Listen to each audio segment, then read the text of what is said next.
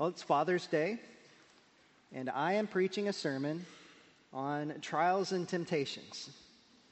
A very encouraging topic. Sorry about that.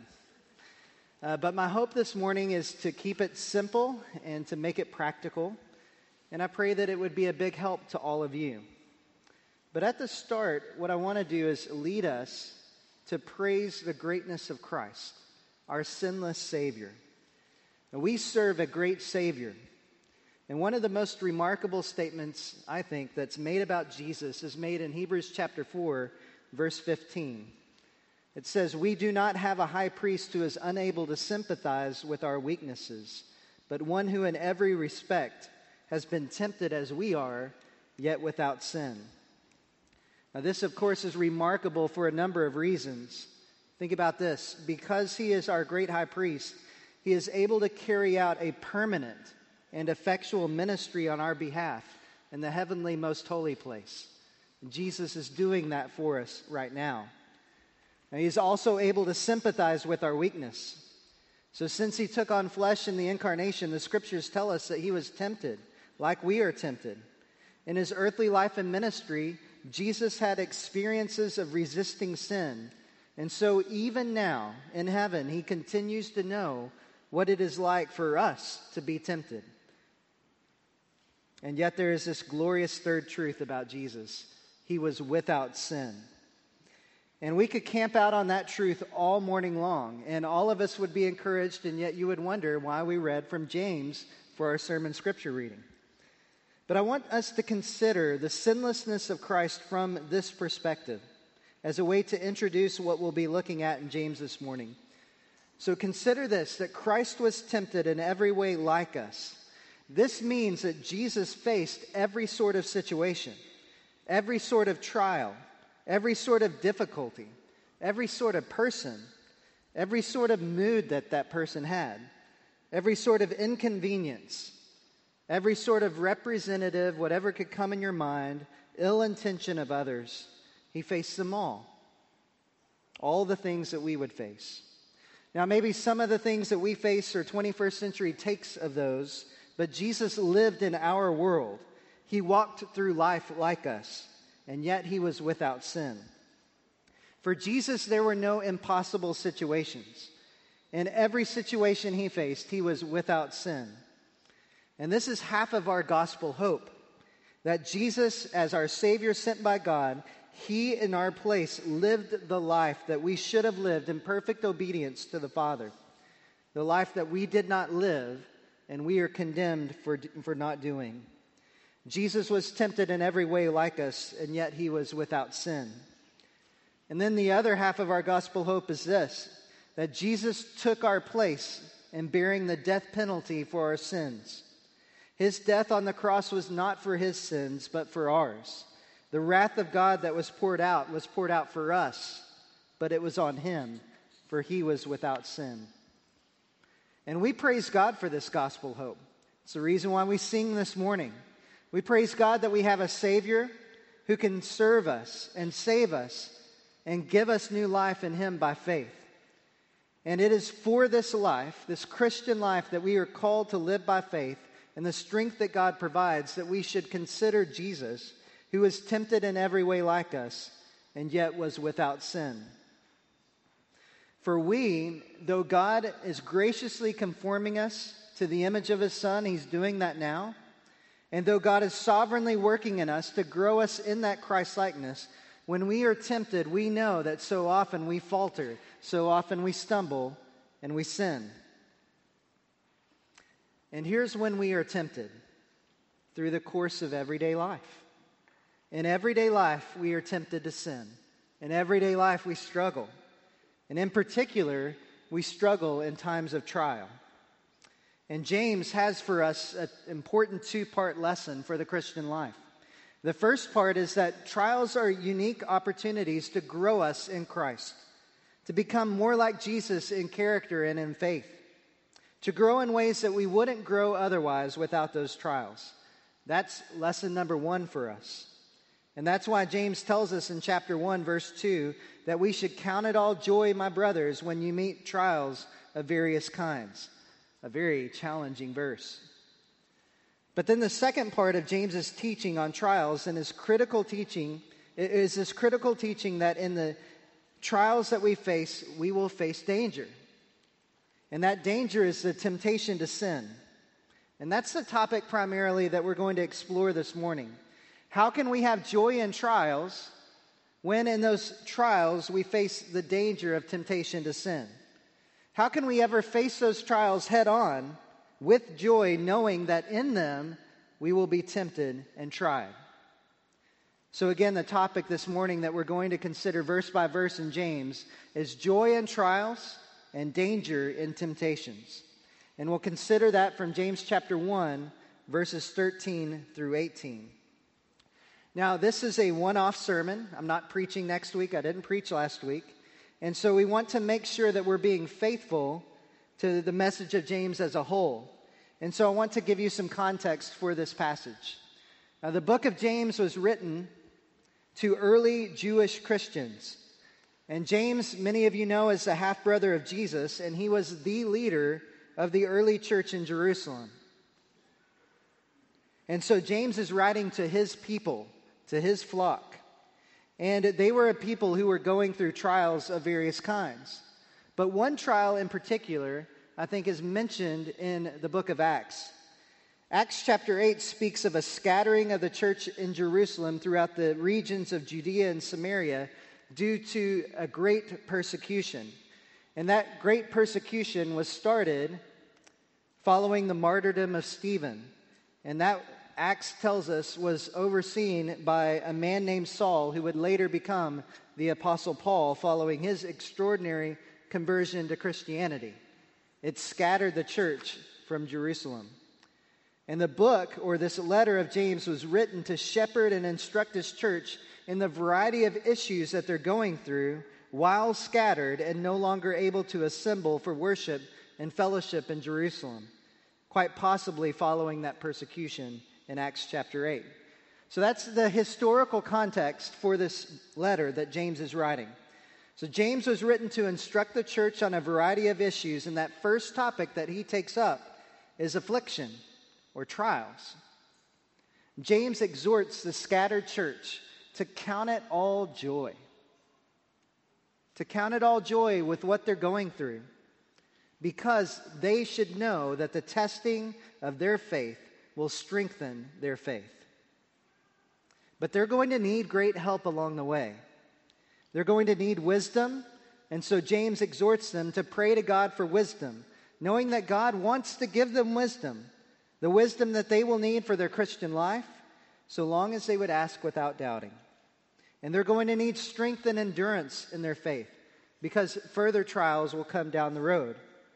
So that's the context that leads James to say in verse 12, the verse right before our text this morning, these comforting and yet challenging words.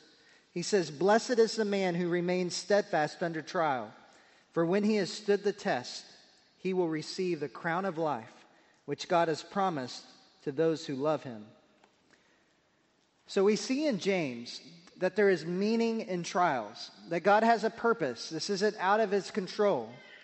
That God's purpose is, even through trials, to grow his people in faith in ways that they wouldn't grow otherwise without those hardships. So for our text this morning, though, James acknowledges that trials are not easy. And we know that. Amen? They are difficult. Many of them are fraught with danger.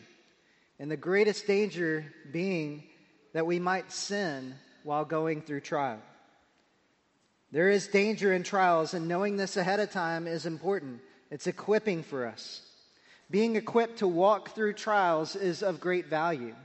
So this sermon this morning is meant to be an equipping sermon for walking through trials of various kinds, for the glory of God and for the good of our faith. And James is going to be our guide. So let's look at verses 13 through 16. James says, "Let no one say when he is tempted, 'I am being tempted by God.' For God cannot be tempted with evil, and he himself tempts no one. But each person is tempted when he is lured and enticed by his own desire. Then desire, when it is conceived, gives birth to sin, And sin, when it is fully grown, brings forth death. Do not be deceived, my beloved brothers. So here's my premise, and this makes up my first point. My premise is that the good testing of our faith and the danger of temptation towards sin are both possible outcomes of the trials of various kinds that we will meet in our Christian life. In other words, there is great opportunity in every trial, and there is great temptation in every trial. A trial can be a means for us to grow, and that same trial can be a means for us to falter into sin. And so the key question for us when we're met with a trial is, what will become of us? What will become of you? But before we dig into that question, I want you to see that my premise is true. And I want to start with a simple argument from the actual words of James, but it's going to require a little digging into the original language, which I was told to never do. James was written in Koine Greek, and Greek is not your heart language, and it's not mine either. My heart language is Texan. All right, y'all? All I need you to do in this is to hear the similar sound of words as I go through this. And I'll pronounce them in Texan, I'm sure. So first, the word for trial is parasmos in Greek. It shows up in James chapter 1, verse 2, and also in verse 12. So just hear it. I'm going to read it in English, but when I get to that word, I'll say it in Greek. Count it all joy, my brothers, when you meet trials, parasmos, of various kinds. Then in verse 12, blessed is the man who remains steadfast under trial, parasmon. For when he has stood the test, he will receive the crown of life, which God has promised to those who love him. So what's translated into English in your Bibles as trial or trials is your same Greek word. But here's where it gets interesting. The same word is behind the words that are translated in your English Bible as tempted and tempts in verses 13 and 14, 5 different times. So hear it. Let no one say when he is tempted, that's paradzomenos, I am being tempted, paradzomai, by God. For God cannot be tempted, aparastos, that's a negative, with evil, and he himself tempts, paradze, no one. But each person is tempted, paradzetai, when he is lured and enticed by his own desire. So that's all the Greek you're going to hear this morning. But I want you to grapple with the fact that the very same word, being translated 5 different times as tempted and tempts, are just verbal forms of the very same word that's the primary subject of what these Christians are facing, trials. They're facing trials and they're being tempted, and it's the same thing. They were being afflicted with trials of various kinds. In the very same trials of various kinds, they were being tested and they were being tempted. And so, in English, it may be easy for us at times to see or think that James was talking about 2 different subjects here in verses 3 through 12 and then in verses 13 through 18. But I think that it's actually helpful for us overall to realize that James is helping us to have a fuller understanding of the purpose of God for us when we experience trials. That there are trials that test us and strengthen our faith, and that those same trials can present danger to us to be tempted to sin. But you don't have to know the original language in order to get that point. If you know theology, including James's theology, you can understand this. James's theology, for example, is that God is sovereign, and he has good and sovereign purposes for our lives. The greatest 2 is that we, number 1, would be maximally sanctified, and he aims at that. But he also aims at himself being maximally glorified. So God's purpose for us in trials is to test our faith for the purpose of making our faith stronger. And so if then you are tempted, or when you are tempted, as you go through trial, God is not the one tempting you, James brings up. So James's theology in verses 13 through 18 is to see that God's aim is that we would endure trials as we go through them in order that we might grow to be more like Jesus, to receive this crown of life because he loves us.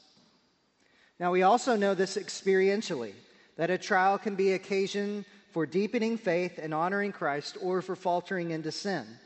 So you take, for example, a diagnosis with a difficult illness. That's a trial. And for some, on some days, it can be an occasion to demonstrate a wonderful trust in the Lord. For asking for help from the Lord, also a faithful thing. For sharing for those that are caring for them about the hope that they have in the Lord. But for many others still, that can be an occasion for faltering into sin. For bigger trials like that, we know that there may be days of persevering faithfulness, but then sometimes followed by days of difficult to shake off hopelessness. And that's a description, I think, of Christians going through trials. That's us going through real life through trials. And so God, through all of this, has designs to conform us to the image of his Son, to work out all things together for our good. And so if that's God's purpose, then what's going on when we're tempted? If it's God's aim for us to test our faith and to grow our faith, well, what's going on when we're being provoked to sin? So let me give you a definition of temptation. Temptation is an enticement or allurement to sin. Temptation is an enticement or allurement to sin. When you are tempted to sin, you are being enticed or provoked by your own desires, your disordered desires. And your desires are often being deceived in the middle of that temptation, meaning that in the moment, you may reason that sin is what you really want to do, or sin is what you really need to do, or sin is something that you're justified to do, or that it's not even sin at all. The Bible speaks of temptation as something that drags a person to the act of sin. So in other words, it can be very powerful, able to draw out our desires with great effort. And so James says that each person is tempted when he is lured and enticed by his own desires. Now, when I think of that, I think of fishing. Now, I was never much of a fly fisherman. I love to fish, but I was never much of a fly fisherman. But I know that many who love to fish in streams, love to fly fish, they are very skilled at crafting a fly that's perfect for drawing out the hungry attention of a fish, including in different conditions, in the water or weather above. That's the picture that I have here, only we're the fish. And it's we who are being tempted to bite. And as fun as it is to land a trout if you're a fisherman, an angler, it's not a good thing if you're the fish, being dragged away after chomping down on the fly. This illustrates for us the danger for us in temptation. And so this is why, for example, in the Lord's Prayer, Jesus instructs us to pray, "Lead us not into temptation." And so knowing the danger that temptation presents to us, Jesus encourages us to pray, "God, lead me the other way. Lead me away from temptation. Don't let me be allured to sin." And similarly, on the night of Jesus' arrest, which ended up being a trial both for Jesus and for his disciples, he instructed his disciples to pray that they would not fall into temptation. But it's at this point that James wants us to understand a very important truth when we're tempted. And the truth is that God tempts nobody. He tempts no one. So James says, "Let no one say when he is tempted, 'I am being tempted by God,' for God cannot be tempted with evil, and he himself tempts no one." And that's a precious truth. It's a truth that we can cling to. It's a truth that we can anchor to. It's a truth that we can depend on because, as James says, God cannot be tempted with evil. God cannot be tempted with evil, and this is something that is not true for us. We can be tempted with evil, but not God.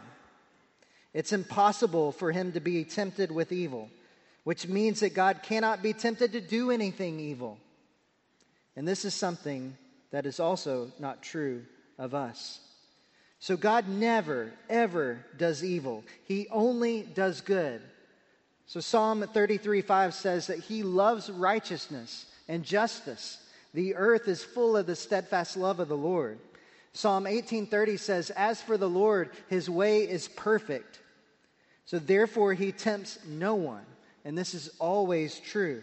You can absolutely bank on the fact that God, if you are his child, he will never do you any harm.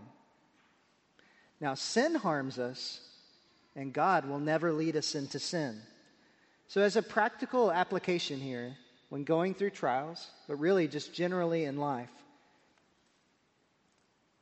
the closer that you are with the Lord, the closer that you have him, the closer your walk is with him, the greater your ability to resist temptation to sin.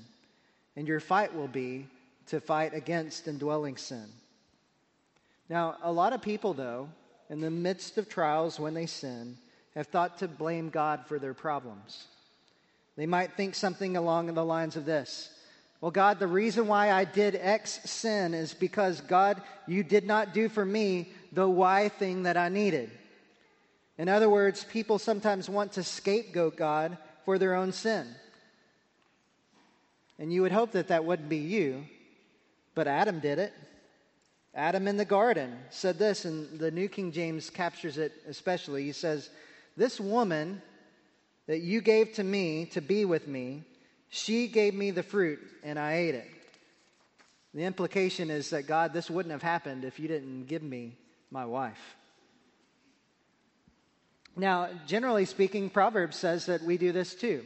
So Proverbs 19:3 expands on this and says, people ruin their lives by their own foolishness, and then they get angry with the Lord.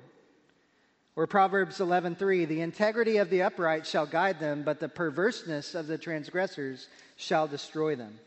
So when we sin, and when the consequences of sin is laid upon our lives, we hear from James that we should not say, God, it is your fault. You are to blame.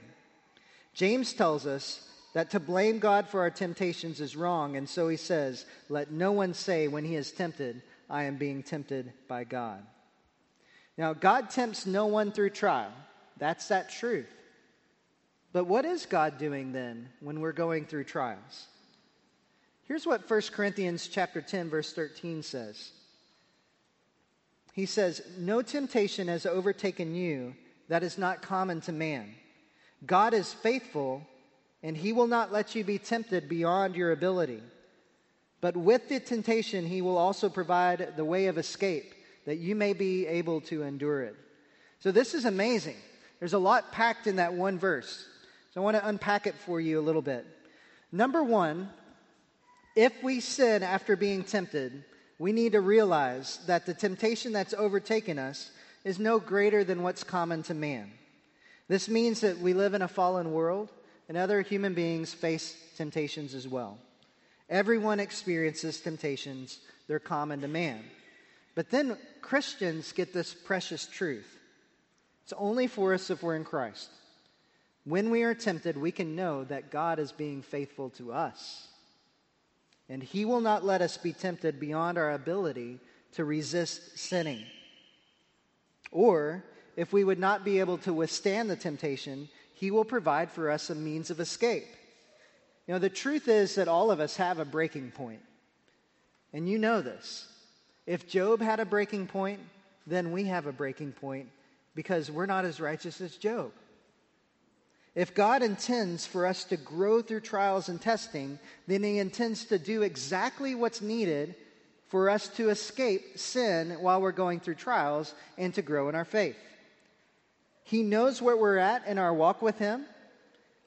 And because of all of this, you can do what James commands and count it as joy when you meet trials of various kinds.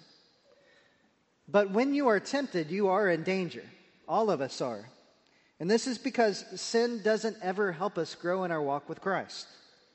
Now, certainly if you respond after sinning with repentance and ask God for forgiveness, that's good. And that will help you to grow. But we don't want to give credit to sin at all for our growth in Christ. We will grow if our faith grows stronger, if we are more steadfast in our faith. But if we give way to sinful desires when we're tempted, we're faltering and we're stumbling. And so James wants us to see clearly what it looks like when we falter when tempted. And he does so by detailing for us the life cycle of sin. So look at verse 15 with me. Then desire, when it is conceived, gives birth to sin. And sin, when it is fully grown, brings forth death. So this is what it looks like not only to falter, but also to cascade into the deadly effects of sin. James says that when we sin, it is because of our own desires, our disordered desires, those things that are within us. They entice or provoke us to sin. That's the danger that we're in when we're tempted. We are in danger, and the danger is essentially us or things within us, indwelling sin. Because when we give in by our desires to temptation, it sets off this chain reaction. And James uses an illustration to teach us what that's like. When we are tempted by our desires, it conceives and gives birth to a baby. But it's not a good baby. It's a baby called sin. And sin then, once it's born, will naturally grow up to its natural end, which is death. And we're along for the ride when we sin. Temptation leads to disordered desires, or feeds on our disordered desires, which leads to sin and leads to death. But that's not what God is aiming at for us when we go through trials. God does not want that for us. He wants exactly the opposite. His aim for us through trials is that we will be tested in order to make our faith stronger. Like practice is for the athlete. It makes us stronger. It makes us have endurance, leading ultimately to the crown of life. But I'm telling you, often we're talking about the very same trial. There aren't certain testing sort of trials that are good for your faith and certain tempting sort of trials that are for your ruin. They're all just trials. They're the things that we go through. And for every one of the trials that we face, we have the responsibility as followers of Christ to count it all joy, to meet the trial, to weather it, to face temptation and fight it, and to be faithful. And God himself is committed to our good through all of this. He will always be faithful to us. He will always purpose everything in our lives for our ultimate eternal good. So why doesn't it always work out that we would remain steadfast under trial? Now, I think it's often the case that we falter into sin because we don't lean into the resources that God himself provides for us. Now, I know that may be a little simplistic because some of you have gone through trials that do feel overwhelming to you. And so I don't intend for that to be simplistic at all. But I do think that many of us try to go through trials too much by our own strength. And James would not want us to do that. And I think it's very important that we hear this.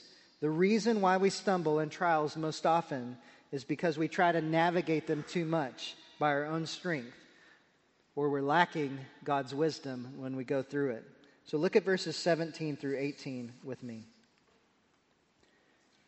James says, "Every good and perfect gift is from above, coming down from the Father of lights, with whom there is no variation or shadow due to change. Of his own will he brought us forth by the word of truth, that we should be a kind of first fruits of his creatures." So my final point is this, that we should look to God for the help that we need in trials, including the help that we need to face temptations. So God does not tempt us, but instead, he absolutely helps us. Psalm 46:1 says, "God is our refuge and strength, a very present help in time of trouble."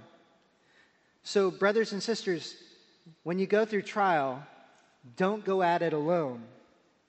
You're not meant to go at it alone when you're met with a trial. And this even goes for the strongest ones of us. And I want to illustrate my point by considering Paul's companion Timothy. In 2 Timothy chapter 1, Paul starts off that letter with encouragement to Timothy. And the reason why he does it is because Timothy needed it. Now, I've heard many times over the course of my Christian life some things that aren't quite true about Timothy. For example, that Timothy was very young, or that he was timid, or that he was physically weak. Now, for each one of those, you can point to a specific scripture. But I think that all of those get slightly misunderstood, usually to try to encourage us as weaker Christians. Timothy was young for a leader, but he was not a teenager. Timothy certainly had certain bouts with stomach ailments, but not to the degree that Paul couldn't trust him to get the job done. Timothy certainly was encouraged not to be a timid man, but he was facing some of the most difficult trials that Paul himself faced, and when Paul was thrown in prison, Timothy had to step in and do all the things that Paul was called to do. So Timothy was actually a remarkable man. Paul had no one like him, except maybe Epaphroditus and Titus. Paul himself says in Philippians that he has no one like Timothy. No one like him. And yet this man Timothy needed encouragement in 2 Timothy. The greatest reason why Timothy needed Paul's encouragement in 2 Timothy was that it was looking as though Timothy might soon lose his father in the faith, Paul, to martyrdom because of his love for Christ. But here's how Paul encouraged Timothy. So in 2 Timothy chapter 1, beginning in verse 3, Paul says, "I thank God whom I serve, as did my ancestors, with a clear conscience, as I remember you constantly in my prayers night and day. As I remember your tears, I long to see you, that I may be filled with joy. I am reminded of your sincere faith, a faith that dwelt first in your grandmother Lois and your mother Eunice, and now I am sure dwells in you as well. For this reason, I remind you to fan into flame the gift of God, which is in you through the laying on of my hands. For God gave us a spirit not of fear, but of power and love and self-control. Therefore, do not be ashamed of the testimony about our Lord, nor of me, his prisoner, but share in the suffering for the gospel by the power of God, who saved us and called us to a holy calling, not because of our works, but because of his own purpose and grace, which he gave us in Christ Jesus before the ages began, and which now has been manifested by the appearing of our Savior, Christ Jesus, who abolished death and brought life and immortality to light through the gospel." Now, how about that? What an encouraging letter for Timothy to receive. How would you like to get a letter like that from a brother or sister in Christ this week? It's really powerful. Now, hear how Timothy gets encouraged by Paul. Paul says, "Timothy, I am praying for you. Every time I pray, I'm praying for you. I know what you're going through. I remember your tears. I wish that I could be there with you. I see Christ in you. I know that you have a deep faith like the faith of your grandmother and your mother.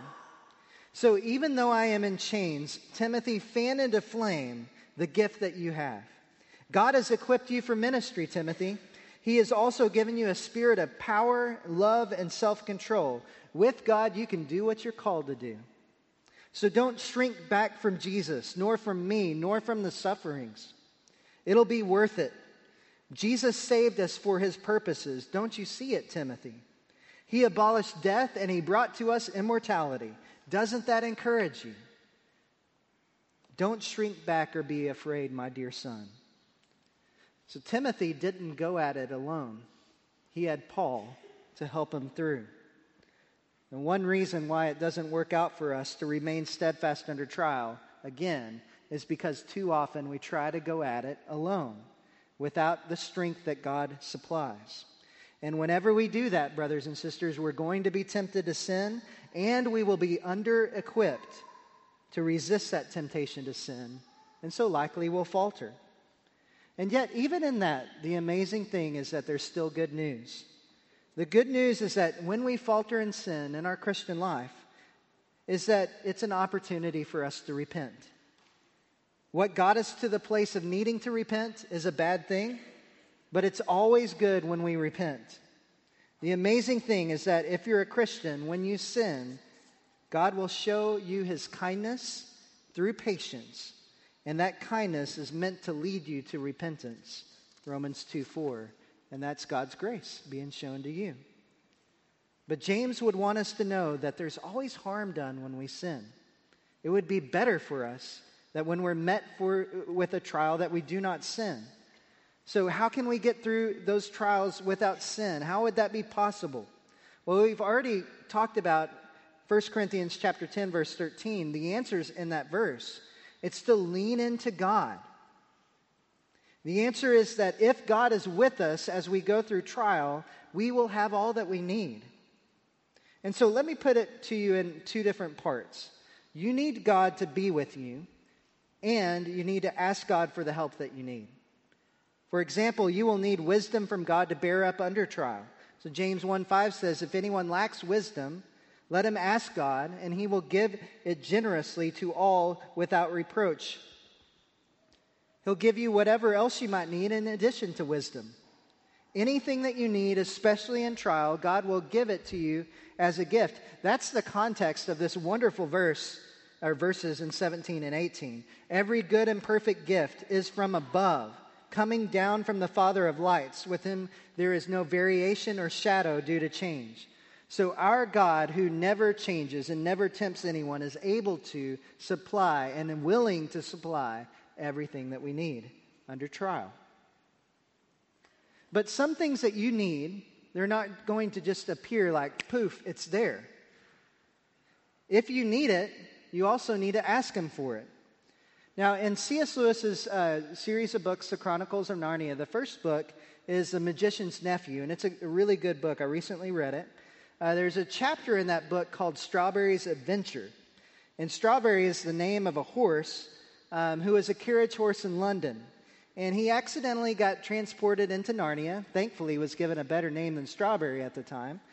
He was given the ability to talk, and he was given wings to fly. And Aslan tasked Strawberry with the task of taking Diggory and Polly, the kid heroes in the book, to go into the western wild and find a seed and return with that seed and plant it so that the witch would not be able to take over Narnia. And so that's the important task. But on the way, they get tired, and so they go to sleep, and then they're hungry. The kids are hungry, and they wake up, and they see that the horse is eating a big chunk of nice grass. The horse is very much enjoying the grass.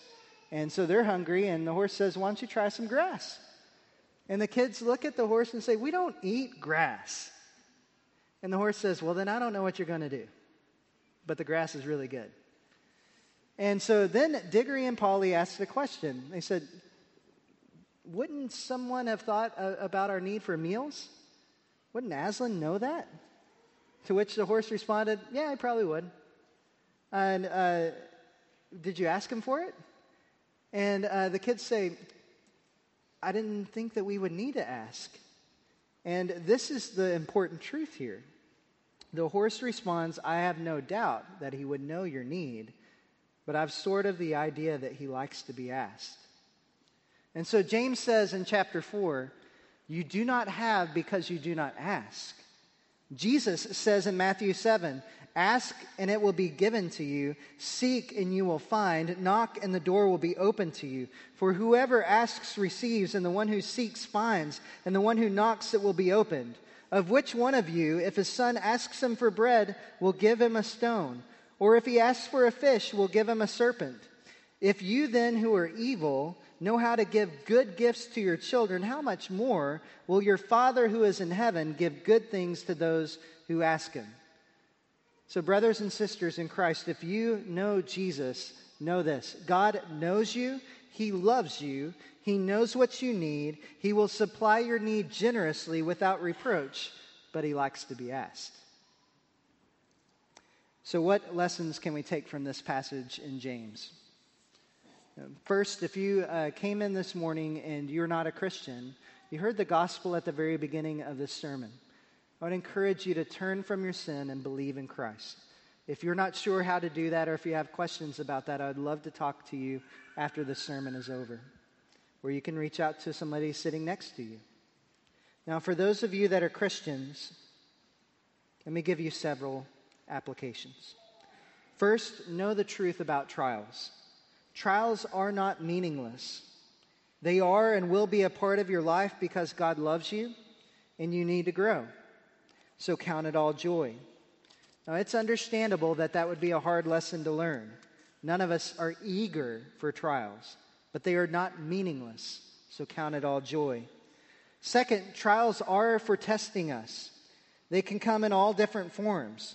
This testing is to your faith like exercise is for endurance and strength.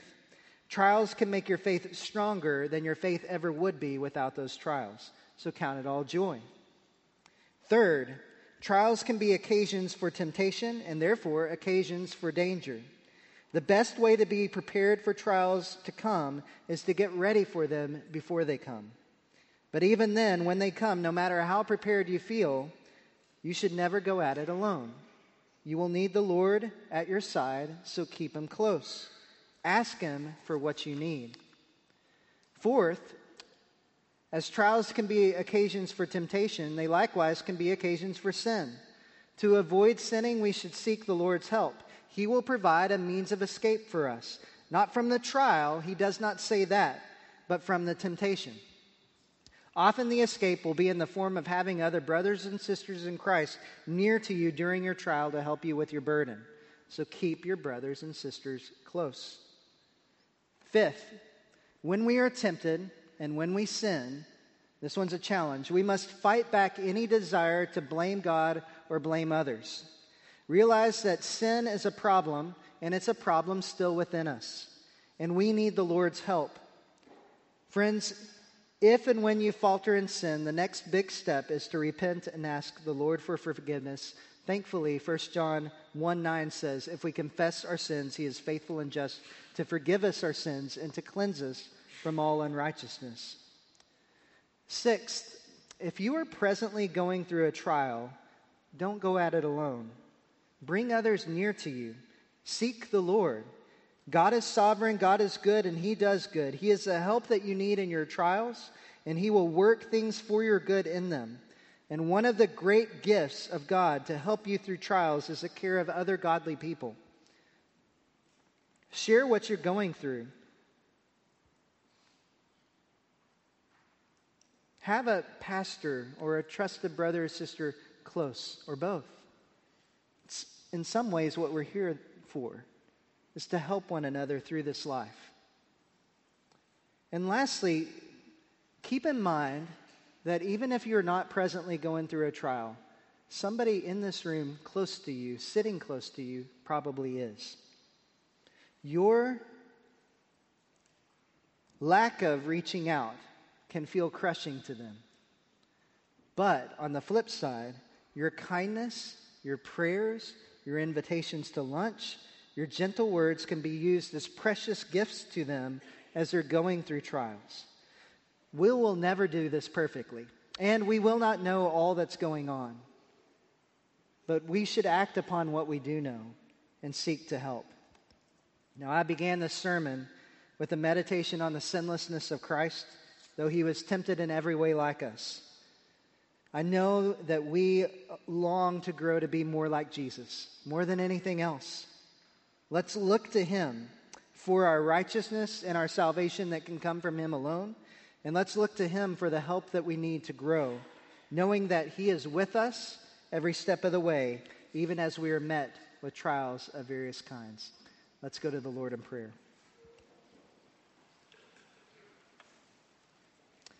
Our Heavenly Father, we thank you for the word that comes from James chapter 1. We thank you that we can know that the trials that we face have meaning. If they did not, none of us could face them and count them as joy. But because you are sovereign and because you have good and perfect purposes for us in trials, we can count it all joy when meeting those trials of various kinds. Father, we pray for those in this church who have been weathering trials. We pray for those who have experienced job loss recently, for those who have been enduring treatments following difficult diagnoses, for those who have been struggling with difficult relationships or even struggling with temptations, for those who feel pressured in the workplace to violate their faith and conscience, and for many more besides, ones that I might not even know about. Lord, you know. Father, we pray that you would give the people in this church the wisdom that they need to navigate their trials and their cares. We pray that you would guard their hearts from sin, lead them not into temptation, and give them the joy of seeing your work in them to be conformed to the image of your Son. Lord, I pray that you would help the elders of this church to shepherd the flock, especially those going under trial. Help the members of this church to watch over one another in brotherly love as they committed to in their church covenant, to serve one another, especially those going through trials. We pray these things in the name of your Son, Jesus. Amen.